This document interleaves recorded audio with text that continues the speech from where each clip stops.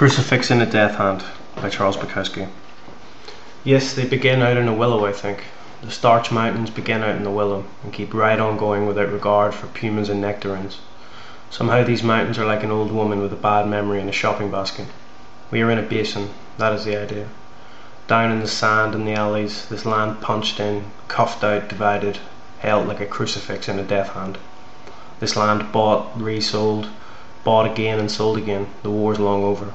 The Spaniards all the way back in Spain, down in the thimble again, and now real estaters, subdividers, landlords, freeway engineers arguing. This is their land, and I walk on it, live on it a little while near Hollywood. Here I see young men in rooms listening to glazed recordings, and I think too of old men sick of music, sick of everything, and death like suicide.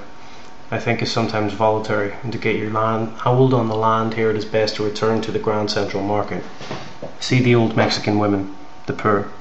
I'm sure you've seen these same women many years before arguing with the same young Japanese clerks, witty, knowledgeable and golden, among their soaring store of oranges, apples, avocados, tomatoes, cucumbers.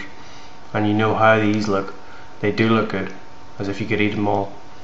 Light a cigar and smoke away the bad world, then it's best to go back to the bars, the same bars, wooden, steel, merciless green, with the young policemen walking through, scared and looking for trouble.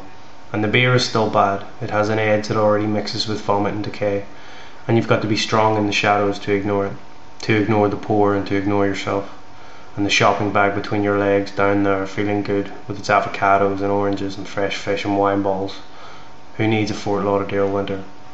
25 years ago there used to be a whore there with a film over one eye, who was too fat and made little silver bells out of cigarette tinfoil. The sun seemed warmer then, although this is probably not true. And you take your shopping bag outside and walk along the street, and the green beer hangs there just above your stomach like a short and shameful shawl. And you look around and no longer see any old men.